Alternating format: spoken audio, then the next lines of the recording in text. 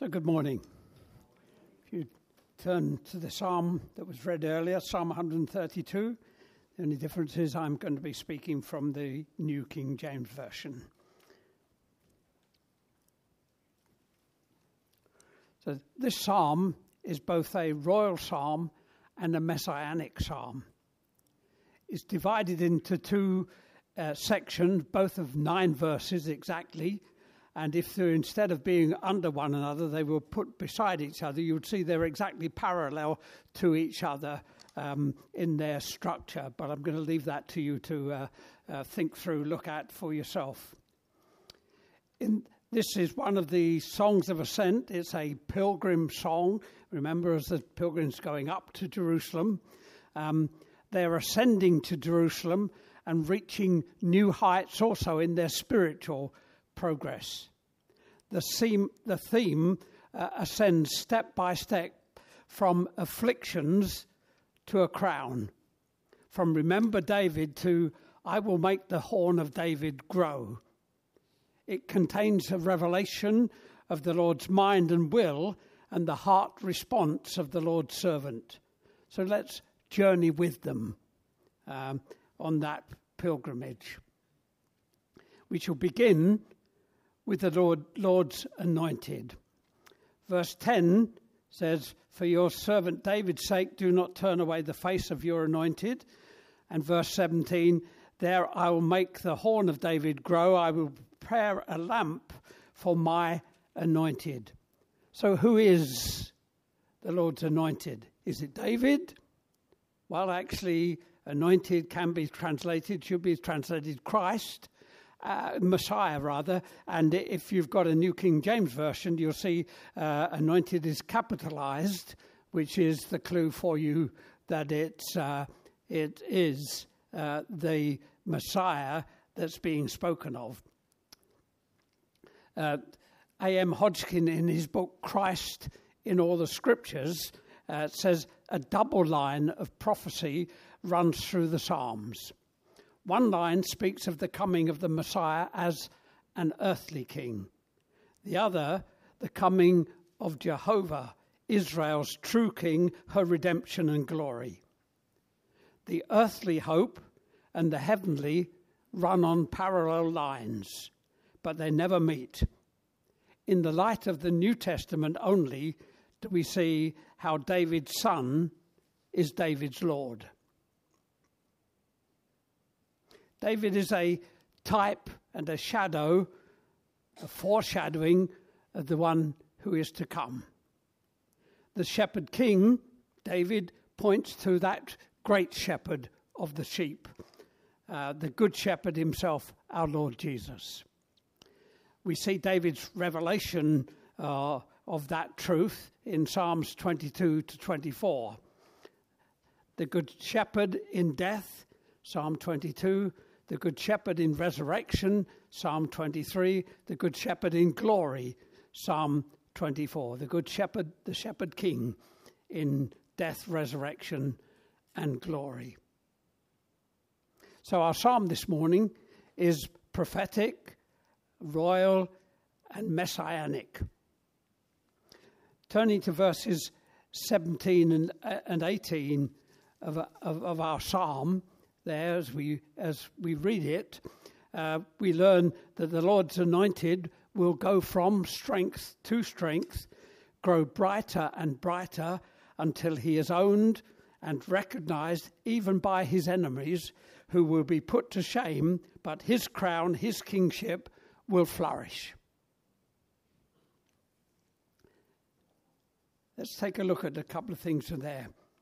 It springboards me to Psalm 2, and particularly verses 6 to 9. In verse 6, God is speaking. He says, I have set my king on my holy hill of Zion. Remember that, the holy hill of Zion. We'll come to it. I have set my king on my holy hill of Zion. God has spoken. It's done. Then we have the response of the king he has set on his holy hill. I will declare the decree. The Lord has said to me, you are my son. Today I have begotten you. You'll find you're in that on Thursday night, those of you who come to Bible study. You are my son, today I've begotten you. Ask of me, and I will give you the nations for your inheritance, the ends of the earth for your possession. You shall break them with a rod of iron. You shall dash them to pieces like a potter's vessel. I have set my king. But if we move on to Isaiah chapter 9, the Christmas scripture, but it says so much more. Isaiah 9 verse 6.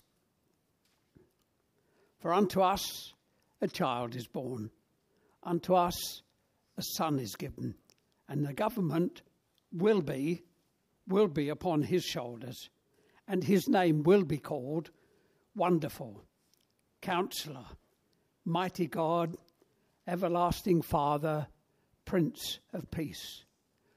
Of the increase of his government and of peace there will be no end, upon the throne of David and over his kingdom, to order it and establish it with judgment and justice from that time forward, even forever. The zeal of the Lord of hosts will perform this. The central theme of the Old Testament throughout is Jesus. We come into the New Testament, and you begin at Matthew chapter 1. There's the genealogy of Jesus from Abraham through David to Jesus. As we move on, we come to his forerunner, John the Baptist. And then in chapter 3, we come to Jesus' baptism. Have you ever thought about that? Jesus comes to John, and John said, I need to be baptized by you, never mind me baptizing you. But Jesus said, thus it behoves us to fulfill all righteousness, to do what's right in this situation. So John takes Jesus, the anointed one, the Christ, and immerses him in the water. Have you noticed what happens? And the Holy Spirit can't wait. He's just got to be down there.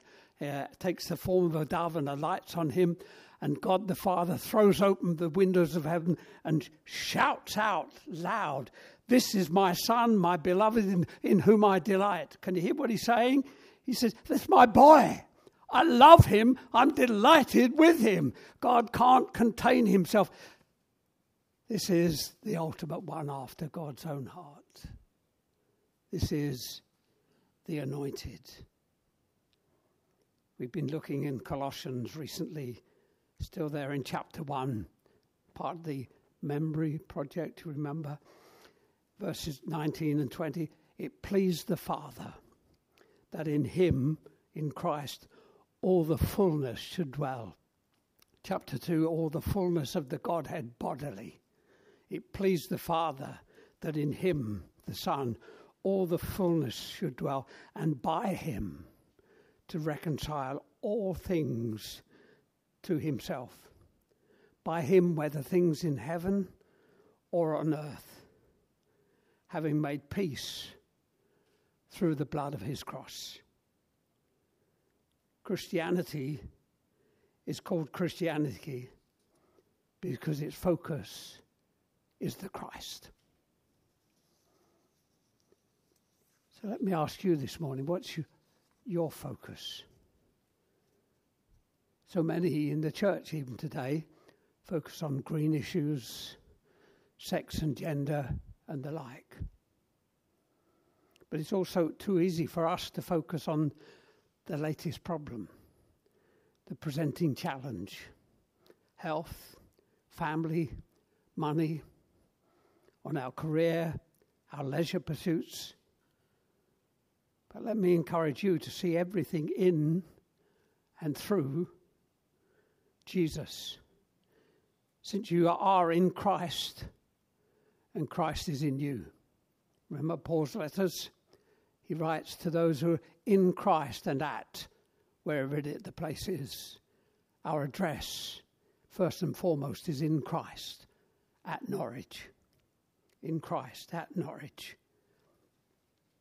Colossians 2, 6 and 7 says that as therefore you have received Christ Jesus the Lord, so walk in him, rooted and built up in him and established in the faith as you have been taught, abounding in it with thanksgiving. So have you received Christ Jesus as Lord? Not just Saviour. Lord, that means boss. He's in charge. He gets the say. He is the anointed. He is the Christ, the Messiah. As you have received Christ Jesus the Lord into your heart and life, so walk, so live in him day by day, rooted firmly and built up in him and established in the faith, as you have been taught, abounding in it with thanksgiving. Just so being so full up that it's just, wow, I'm in Christ and Christ is in me. And I'm just so full of thankfulness. I'm living in this wonderful reality, which the world around me doesn't see or know, but I'm in the truth. I'm in him. It's the focus. My eyesight is 20/20 because I'm focused on him, the Christ, the Lord's anointed. So we begin in our psalm with the Lord's anointed, but we continue with the Lord's choice, verses 13 and 14 of Psalm 132. The Lord has chosen Zion. He has desired it for his dwelling place. This is my resting place forever. Here I will dwell, for I have desired it.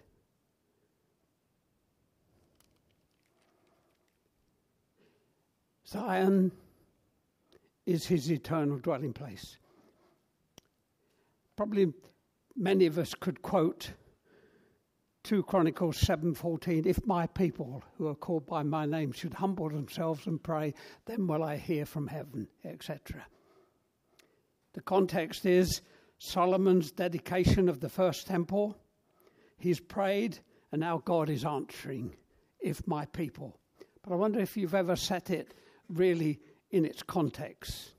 Verses 15 and 16 read, now my eyes will be open and my ears attentive to prayer made in this place. For now I have chosen and sanctified this house, that my name may be there forever. And my eyes and my heart will be there perpetually. Can you hear that? This is the place that the Lord says, I have chosen Zion, I have desired it for my dwelling place. This is my resting place. Forever here I will dwell, for I have desired it. The Bible describes Jerusalem as the epicenter of the world.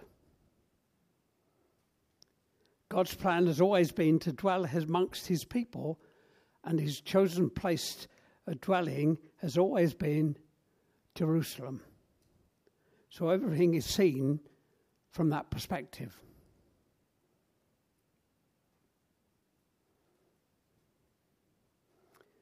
Your perspective on things on the whole comes from where you're based. I grew up in South London, and North London was foreign parts. They're very different across the border. Mind you, I went across the border and picked up a wife on the way back. We moved into the West Midlands to the Black Country. We're Southerners. We were such foreigners to them. They were so the industrial heartland of the nation, and it was just, we were soft Southerners. They were tough. Those ladies, ladies made chain and nails in their backyard. And when a young woman was pregnant, the time was due, she'd go upstairs, have a baby, come back down and be working within a couple of hours. They were some tough cookies, those people there. didn't understand. Then God in his grace called us to rural Norfolk. How different can you get? I couldn't understand a word they said. I'd adjusted to the black country, and now, see where you're coming from is your perspective in so many ways. God's perspective is Jerusalem, and your scriptures see things out from there. And remember what we read? My name may be there forever. My eyes and my heart will be there perpetually. It's the epicenter of the purposes of God for all time and beyond. Psalm 122 exhorts us in this way. I was glad when they said to me, let's go to the house of the Lord. Our feet have been standing within your gates, O Jerusalem. Jerusalem is built as a city that is compacted together, where the tribes go up, the tribes of the Lord, to the testimony of Israel, to give thanks to the name of the Lord. For thrones are set there for judgment, the thrones of the house of David. Pray for the peace of Jerusalem. May they prosper who love you. Peace be within your walls, prosperity with your palaces. For the sake of my brethren and companions, I will now say, peace be within you, because of the house of the Lord your God. I will seek your good.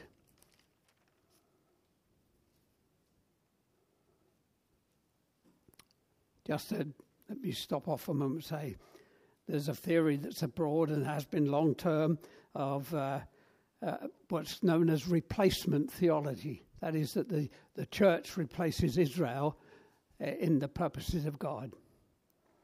Well, just read your New Testament, particularly Paul's letter to the Romans, chapters 9 to 11, is very, very clear. No, God has not rejected his people. We are grafted into and become part of the rootstock that is Abraham, and on from there. And it's by grace we stand, but that's in the context. That being said, Jerusalem is both a literal, physical city and a type that speaks to you and to me. In Hebrews 12, you'll find it. Verse 18, for you have not come to, but verse 22, you have come to. You have come to. This is talking to New Testament believers. You have come to Mount Zion, to the city of the living God, the heavenly Jerusalem, to an innumerable company of angels, to the general assembly and church of the firstborn who are registered in heaven, to God the judge of all, to the spirits of just men made perfect, to Jesus the mediator of the new covenant, and to the blood of sprinkling that speaks better things than that of Abel. You have come to Mount Zion, the heavenly Jerusalem, and a part of that innumerable company of God's people. Our psalm tells us of those people in verse 15, 16, I will abundantly bless her provision. I will satisfy her poor with bread. I will also clothe her priests with salvation, and her saints shall shout for joy. Her saints shall shout for joy. In Psalm 92, that's expanded on somewhat. Verse 12, the righteous shall flourish as a palm tree. He shall grow like a cedar of Lebanon. Those who are planted in the house of the Lord shall flourish in the courts of our God. They shall bear fruit, still bear fruit in old age. They shall be fresh and flourishing to declare that the Lord is upright. He is my rock, and there is no unrighteousness in him. The 18th century was one of the most remarkable times in the history of this nation, spiritually speaking. Many of us know quite a bit about the Reformation era, but the 18th century was virtually a 100-year revival. men like Wesley, Whitfield, and so much more. You need to read the story to know. One of those prominent people in that time was John Newton. And he captured this whole thing about Zion. He's in his hymn, "Glorious things of thee are spoken, Zion, city of our God. He whose word cannot be broken formed thee for his own abode. On the rock of ages founded, what can shake thy sure repose? With salvation's wall surrounded, thou mayst smile on all thy foes. See the streams of living water springing from eternal love. Well supply thy sons and daughters, and all fear of want remove. Who can faint while such a river ever flows their thirst to assuage? Grace, which like the Lord the giver never fails from age to age. Blessed inhabitants of Zion, washed in the Redeemer's blood. Jesus, who their souls rely on, makes them kings and priests to God. 'Tis his love his people raises over self to reign as kings, and as priests his solemn praises each for a thank offering brings. Saviour, since of Zion's city I through grace a member am, let the world deride or pity, I will glory in thy name.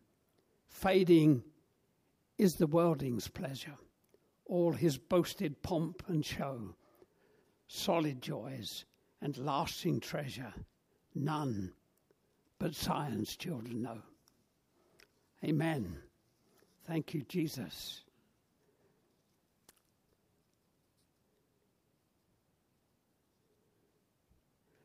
If Christ is our focus, then our dwelling place is with God and his people. The Lord, as we read in Psalm 92, plants his people where they will flourish by his grace and for his purposes. It's important for each of us, for all of us, to know where we are joined, because there we'll be blessed and be a blessing. The New Testament knows nothing about unattached Christians.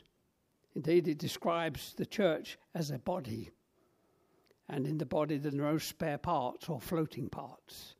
They're all joined and connected, just as our campaign has been about, some of us very well involved about the abortion issues. We know that right from inception, everything necessary needed for a full-grown, mature human being is there, and right from being born again, we have organically joined into Christ in his body, the church. And it's there we flourish, because there we are blessed and there we can contribute. The question is, are you joined, planted, rooted? Let me testify, over many, many years, decades of life, there's no better or other place to be than be rooted and planted where the Lord would have you. The Lord's anointed, the Lord's choice. So it brings us to the Lord's servant or servants. I want to point out to you in verses 11 and 12, as we begin to look at this.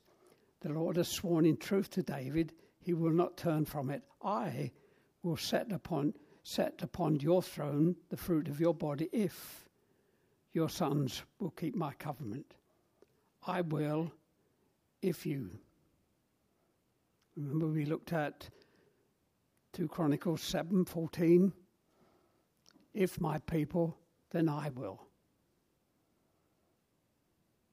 When God plans to do something, he looks for those who will join him in his purposes.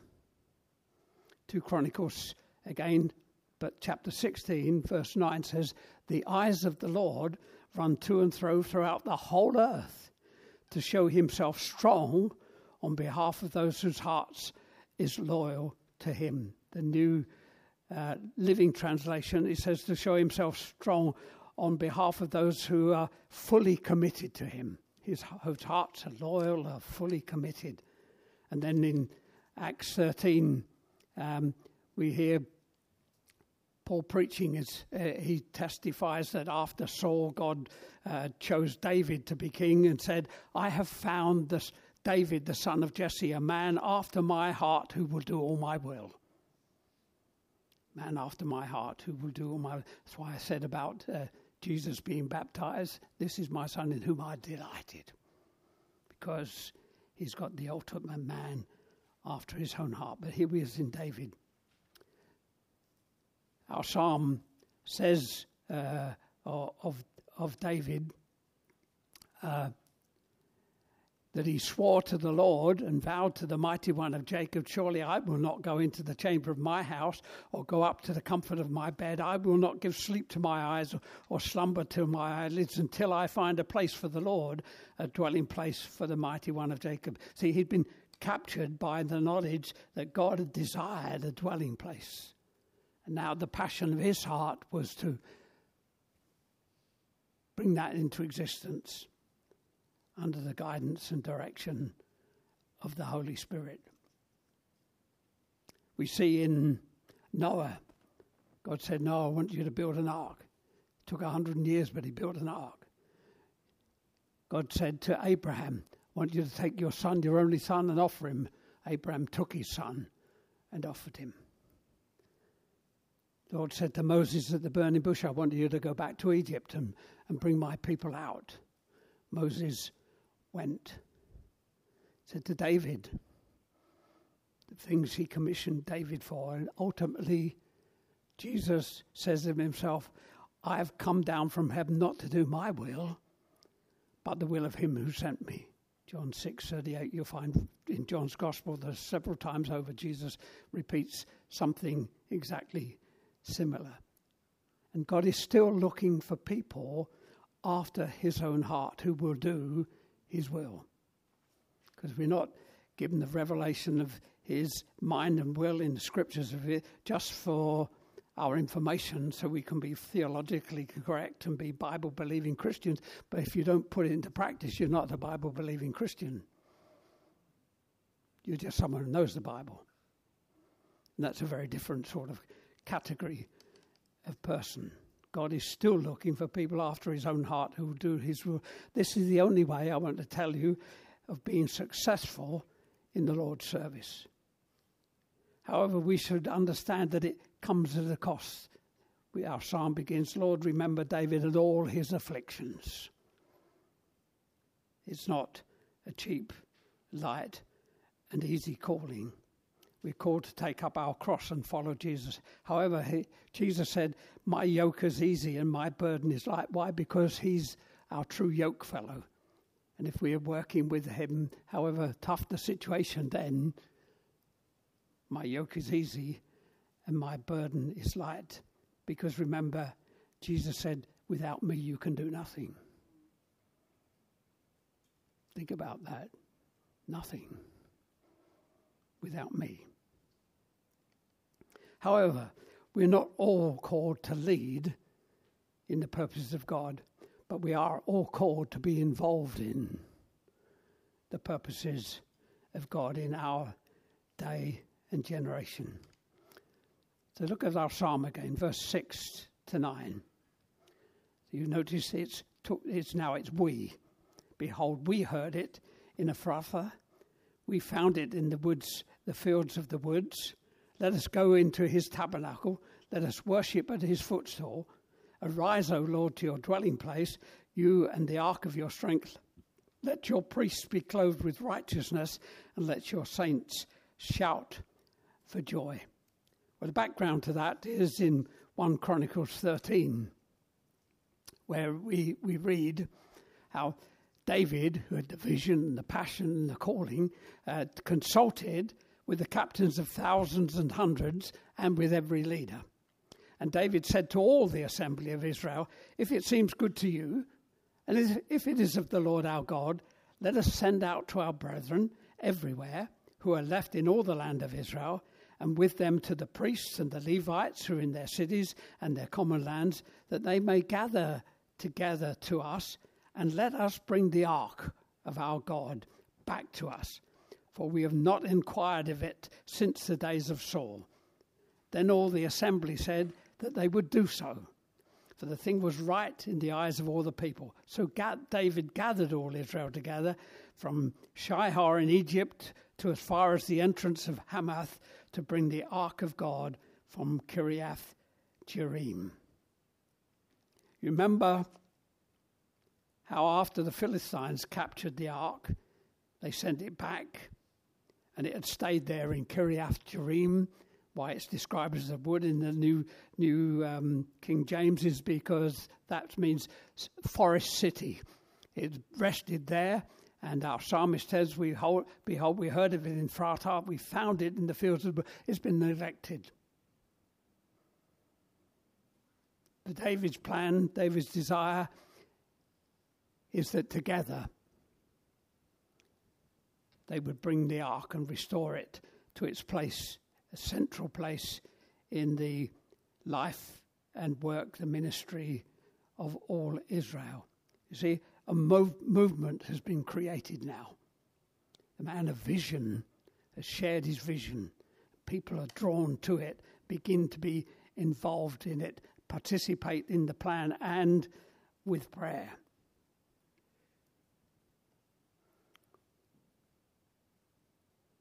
Our psalmist tells us they prayed in line with the word and will of God. Arise, O Lord, to your resting place, etc.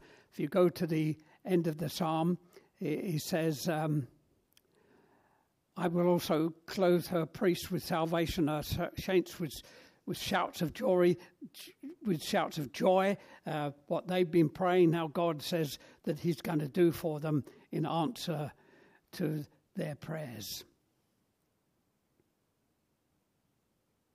When those things come together like that, it's fantastic just to be part of it and engage with it. So I want to ask you, have you found your place in the purpose of God? Are you participating in the mission of God? Are you praying in the kingdom of God together with fellow saints? Because it matters. What I say earlier, there's no spare parts in the body of Christ.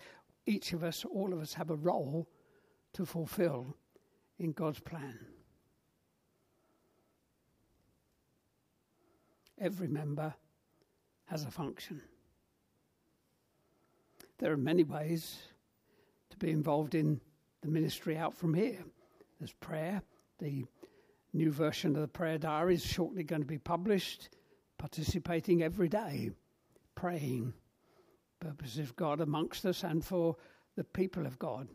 There are prayer meetings, not least the Sunday morning at 10:15.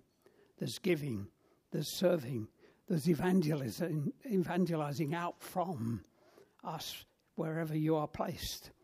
There are the cell groups.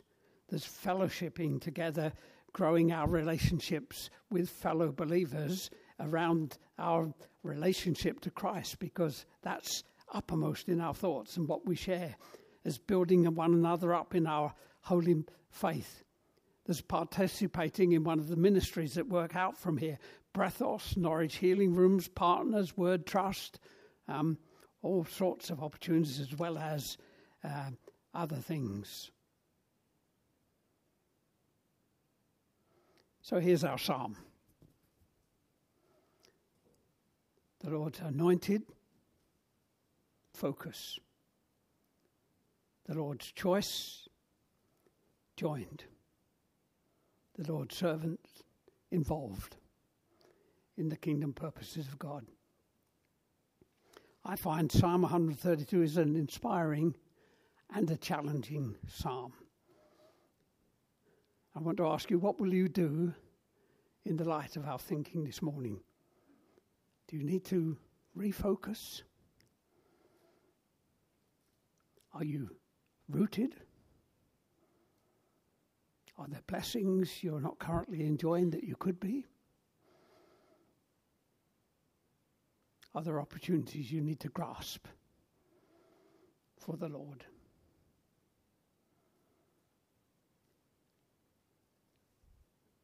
I'm going to end by quoting 2 Corinthians 6:2. Paul's quoting Isaiah 49:8 and says, "In the time of my favour I heard you, and in the day of salvation I helped you." And Paul comments, I tell you, now is the time of God's favour. Now is the day of salvation. Let me urge you not to put things off. Don't delay. Grasp the nettle. Take those steps. Do the thing that God is speaking to you about. So you don't look back later and think, I missed it because I didn't respond to the Lord's speaking to me. Rooted, joined, serving. Let's pause for a moment in our own hearts to respond to the Lord.